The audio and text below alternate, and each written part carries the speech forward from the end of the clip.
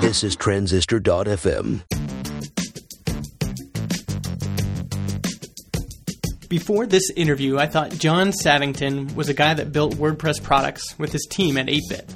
What I didn't realize is that John, at a young age, had worked his way up the corporate ladder at big companies like Fox and Dell. Today, you'll hear his story.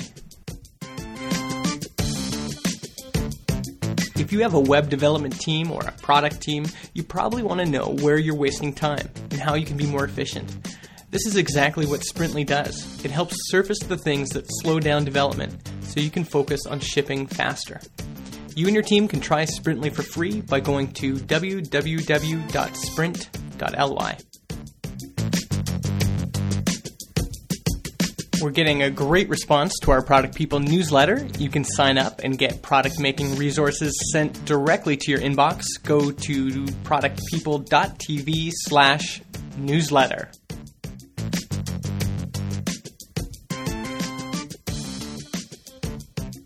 Hey, I'm Justin. And I'm Kyle. And this is Product People, the podcast focused on great products and the people who make them. And today we have John Saddington on the show. And John is one of the founders of 8-Bit and is working on a new Kickstarter for a product called Pressgram. So today we'll be chatting with him about his background and basically the myriad things he's up to. So, hey, John, welcome to the show. Hey, thanks for having me.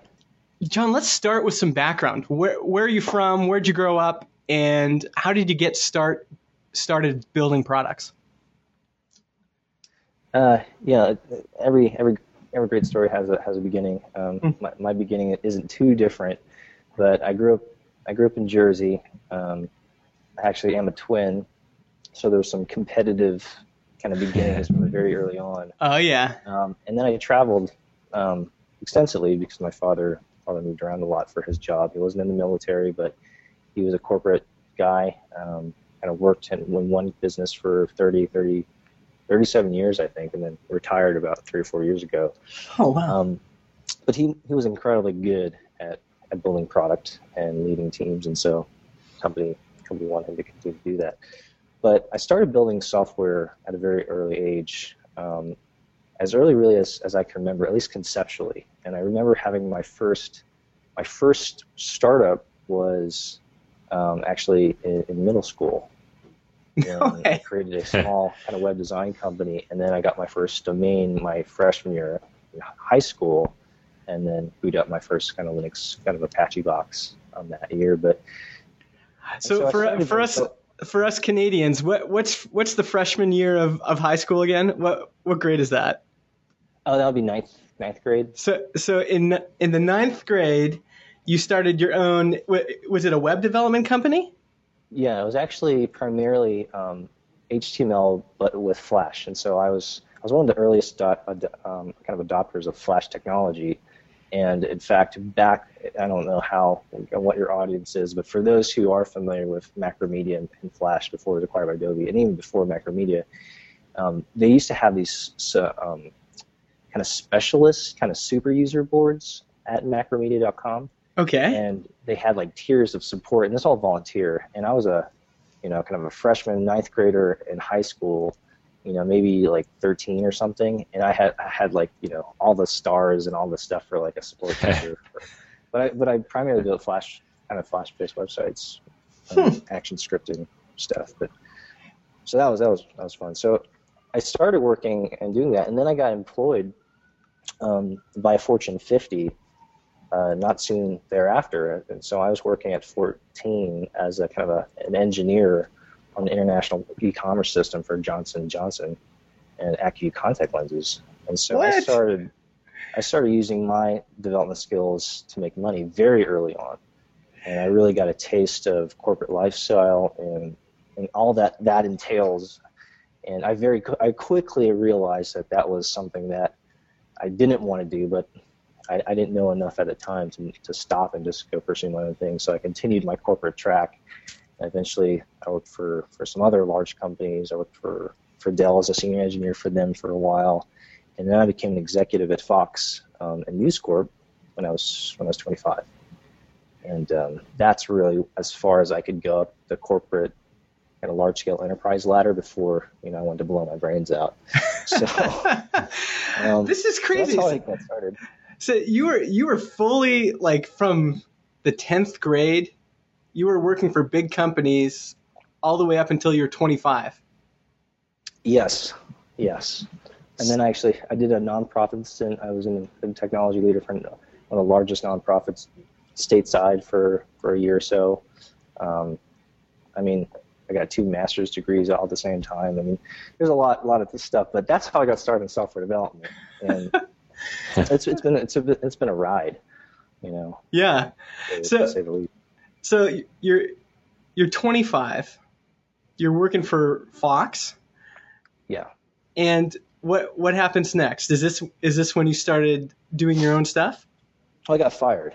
I got fired really quick. I was a senior engineer at Dell, and I was overseeing their enterprise side of their application development for Dell.com, which is the largest e-commerce website on the planet. Yeah. And then I was also building future state applications for Dell. So anything from internal blogging and communication applications to some of their kind of more user-generated UCG stuff. And at the time, social media was blowing up. Even the fact that I use the word UCG, I don't feel like I hear that very often, but it's kind of a given. And user-generated content was huge, and we created the Idea Storm, which was kind of like a internal dig style application for Dell customers. Anyway, so Fox asked me, hey, you should come lead our technology division for Fox Entertainment Group, which was Fox Interactive Media. Okay. And oversee acquisition of small startups, and then so kind of M&As, and then build out the technology for the global kind of News Corp.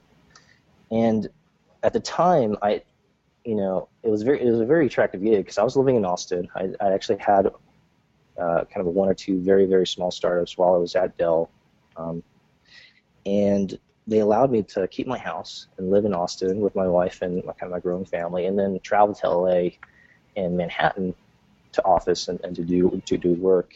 And that was kind of fun, except that it was the first time I was in executive and kind of executive management. And what I quickly realized was, as an executive in a $1 billion company, you don't actually get to touch code. I don't know why, I didn't really think through that very carefully. Yeah. And within the first 2-3 months, I was like, so when am I going to get to touch the product? Oh, no. You don't actually touch the product. You're going to hire engineers. And I was like, yeah, I did that. I got a great team. But so when can I spend some time in kind of the nuts and bolts? Well, you don't really do that here. Yeah. It's like, oh, what? And so I was like, I really rebelled against that. I started a video sharing technology that was actually in direct competition to some of the stuff that they were planning that wasn't public yet. Yeah. And anyway, they fired me, and they were just like, you can't do that. I was like, fine. Anyway, so that's probably the first time I really shared that story in length. But that's hilarious. I've been fired a number of times. It's just I don't work well with management, I guess. Yeah. So, sorry, Kyle, were you going to say something? Well, I was just going to say it's interesting that you've had this successful sort of executive career, and you just made that comment you didn't really get along well with management. So, but on the flip side, you've also been doing these really startup-y type things. It's unusual to see somebody who's got that entrepreneurial spark to go so far, I guess, in the more corporate world so soon. How did you manage? It was almost, were you a split personality almost? Were you kind of trying to do both at the same time, or how did that work? Yeah, I think it was because there are a lot of factors, and each of us have a very unique backstory and all the kind of nuances of what makes us us. But for me, it was very difficult to reconcile my very early on interest in entrepreneurship and building products, and then looking at my father, who was a salary man for 37 years for one, Fortune organization.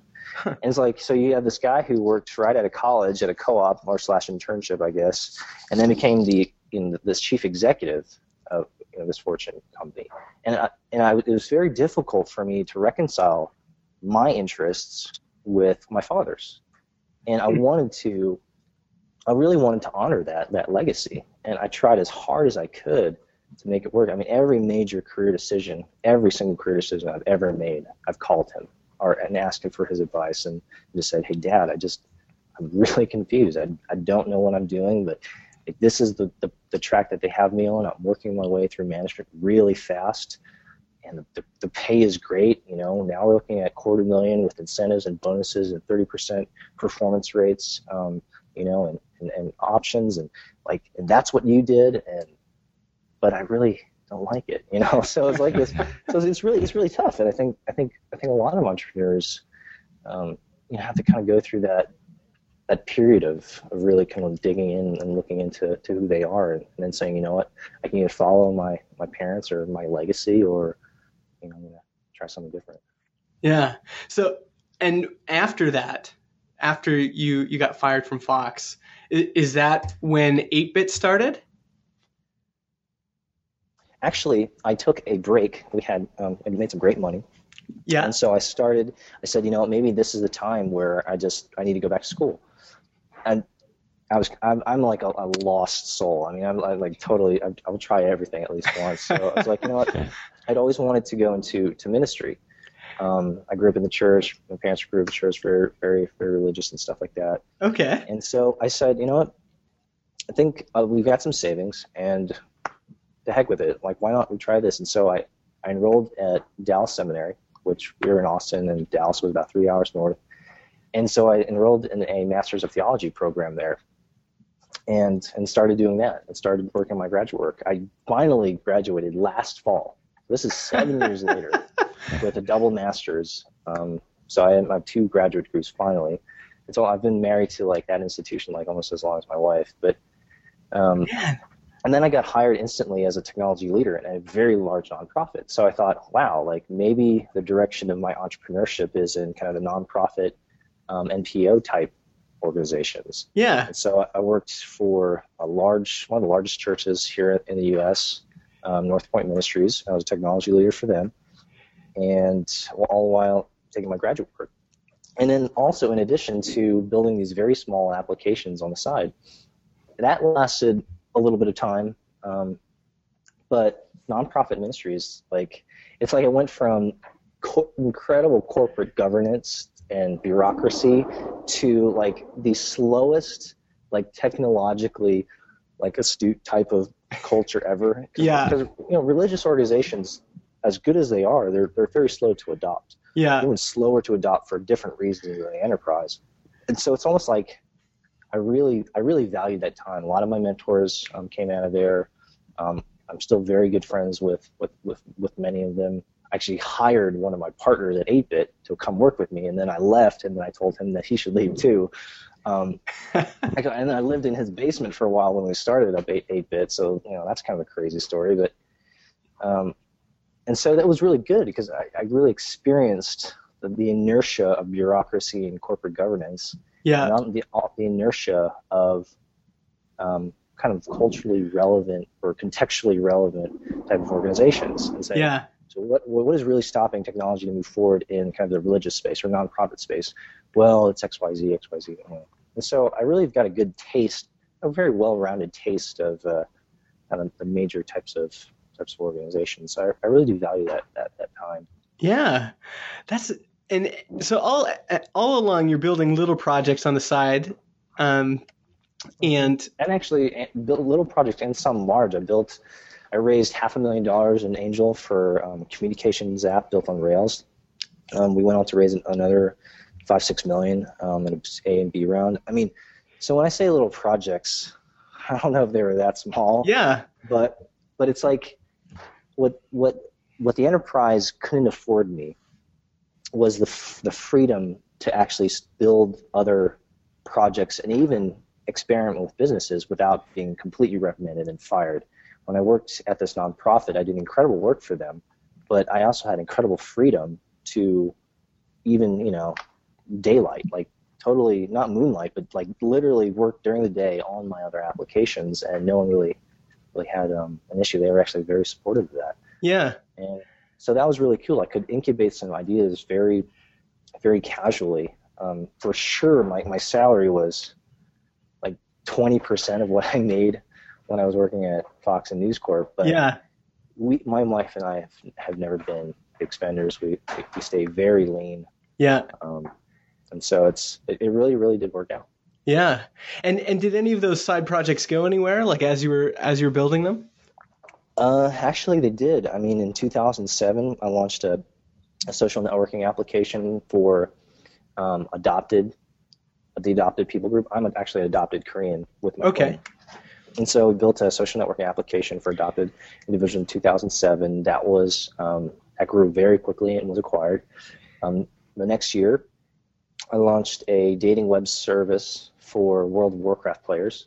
That was picked up by Kotaku and kind of that network. That was acquired within 6 months. The following year, I created the first Twitter application for kind of Christians and nonprofits. That landed on TechCrunch in 2009 and was acquired. 2010, I built a communications applications, raised angel and venture. That was kind of my first angel and venture round experience. That was acquired. I built some server-side applications. I built an advertising network in 2011. Man, so you've just been moving along this whole time, building stuff and selling stuff. Now, but 8-Bit seems to be, because that's your current company, right? That seems to be a little bit more is there a longer view with 8-Bit? Yes, there is, and it only is because I discovered that my partners are also my best friends. Huh. And so it doesn't really matter what we build. We were bootstrapped. I did raise a round of capital for us. It's not very well known, but I did raise a round of capital for us early last year.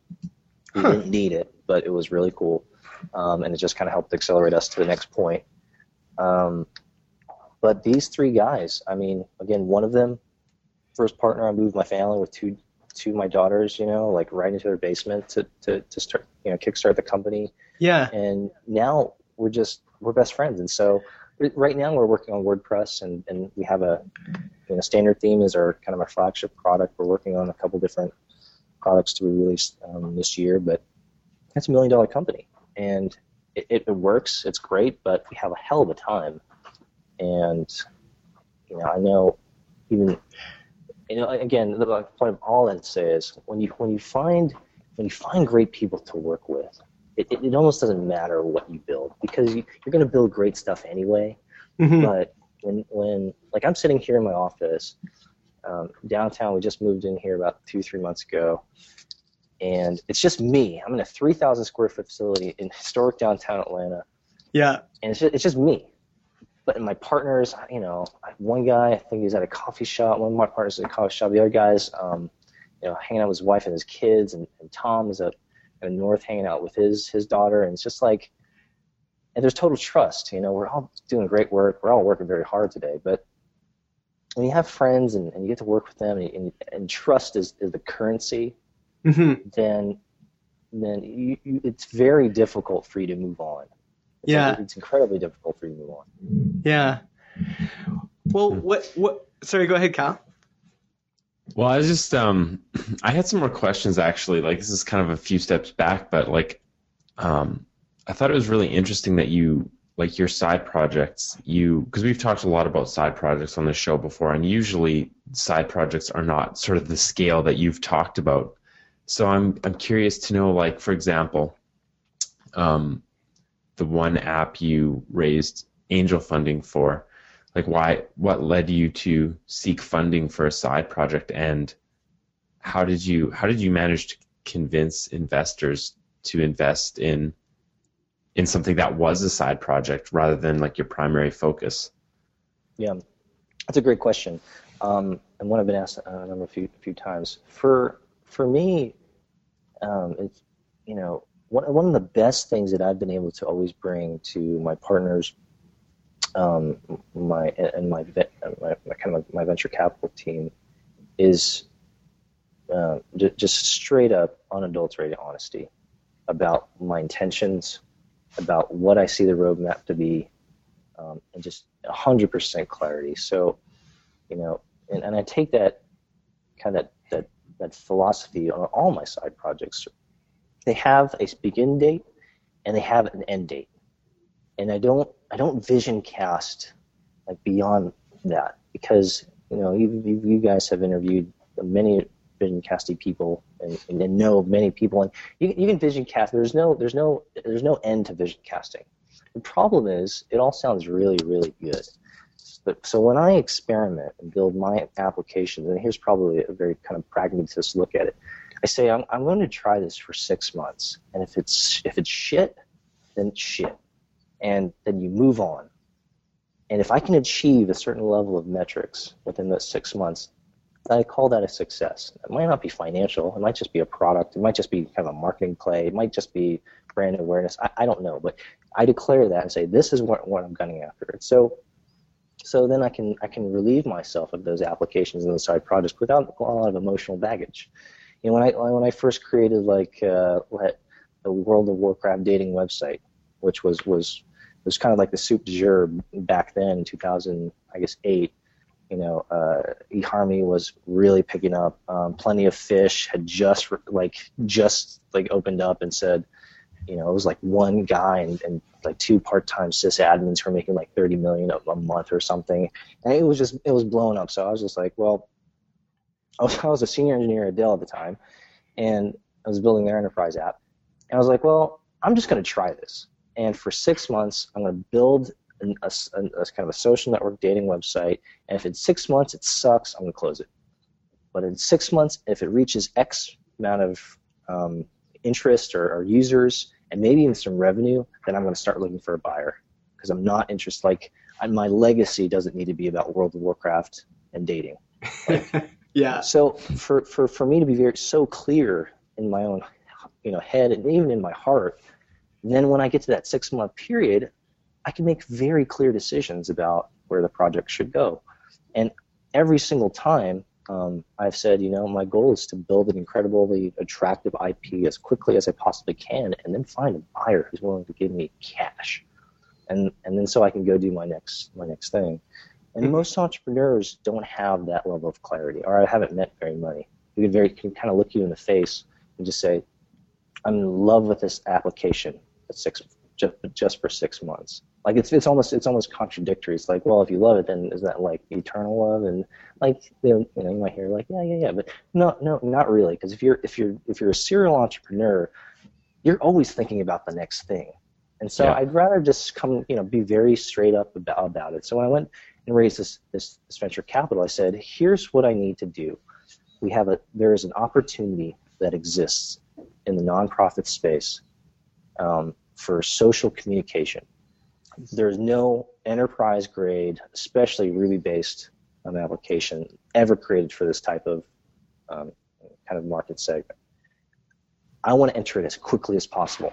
It could take 9 months to build if I got the right team around me, and we could kind of bootstrap it, or I can build it in 12. I can build it in 12 weeks. I can build a MVP, a fully functional MVP, in 12 weeks if I raise about $500,000. I said I would rather do the 12-week stint instead of 9 months. And will you help me? And if we can reach those critical benchmarks within the first 12, release our MVP, get an incredible board, and then walk out the door in 9 months with some offers to expand or buy out, then everyone's going to be happy and no one's going to be mystified if it does or it doesn't happen. And investors, they're really open to that level of transparency. It sounds even weird saying it. You'd think that most people, would be that transparent. But I want to be very clear. I'm looking for an exit here. I'm looking for exit quick, so that I can bring a return on for you guys, and I can go do something else, because I'm gonna get bored. Anything that extends beyond about 12 months, I'm bored.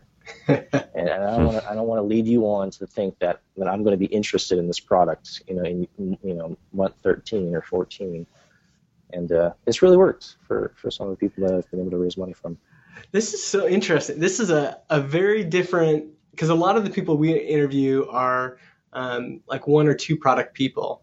Like Jason Fried built Basecamp, and he's basically stuck with Basecamp this whole time.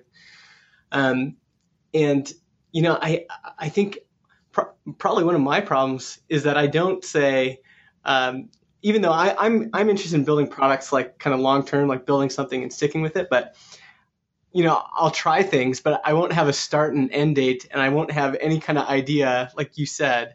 So in 6 months, what do I expect to happen? What's going to be, what's the benchmark that I have to hit? And I think that's actually really good advice to say, let's put a time box around this and say, where are we going to be? And if we're not there, then let's move on. Yeah, it's like, and again, it's just my opinion. Now, I'm not as wealthy or I would say as successful as DHH and Jason Fried. So, and that's awesome. But for me, the way that I've been designed, it works. And it's not to say that I'm not interested in building long-term. 8-Bit is a long-term company that I'm in love with because I found the right people to work with. But I will always be interested in building new products, and I'm always interested in doing it and not wasting my time. Like, I'll give you a perfect example.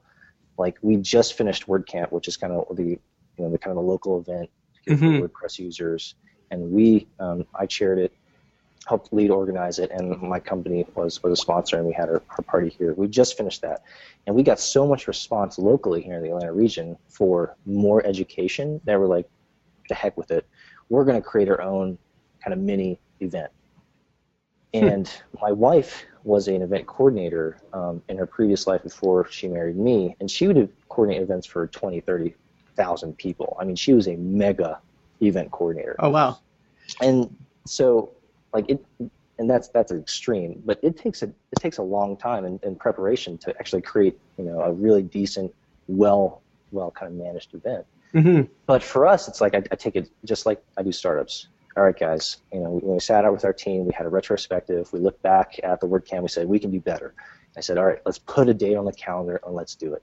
This was like 2 weeks ago that WordCamp camp ended.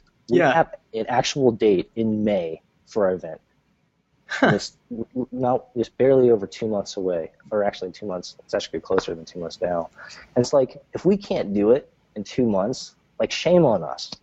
And there's no need to say, okay, we'll do it sometime in fall. Put the damn date down, get everyone in line, get your marching orders, and then go kick ass. Yeah. And if it sucks, it sucks. But like, I just don't want to waste my time, and my team doesn't want to waste their time. And my wife, who volunteered to help coordinate, I certainly don't want her to waste her time. And I just think far too many entrepreneurs do way too much due diligence instead of just hitting, pressing start is what we say here at 8-Bit. Just press start. Just press start. Jump in. No, don't read the manual. Go die a couple times on the first level, and then you'll learn. That's all for part 1 with John Saddington. One thing we didn't get a chance to talk about, but we do discuss in part 2, is John's campaign on Kickstarter. Go check it out at www.pressgr.am. That's Pressgram. You can also find John on Twitter at Saddington.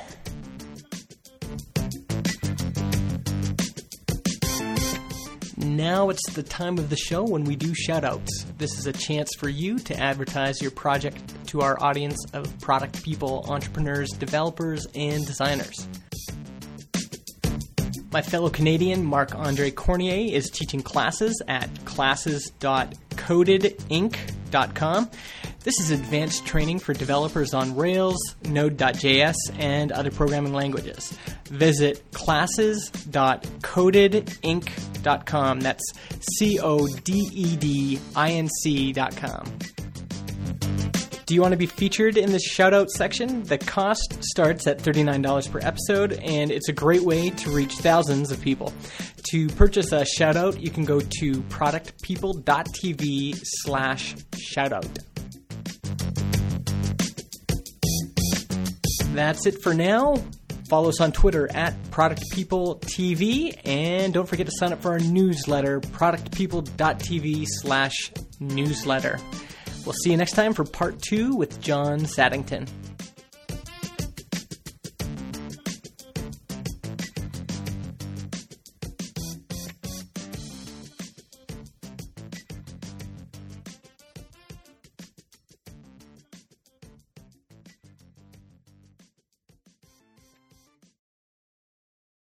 Podcast hosting is provided by Transistor.fm. They host our MP3 files, generate our RSS feed, provide us with analytics, and help us distribute the show to Spotify, Apple Podcasts, and more. If you want to start your own podcast or you want to switch to Transistor, go to transistor.fm/Justin and get 15% off your first year.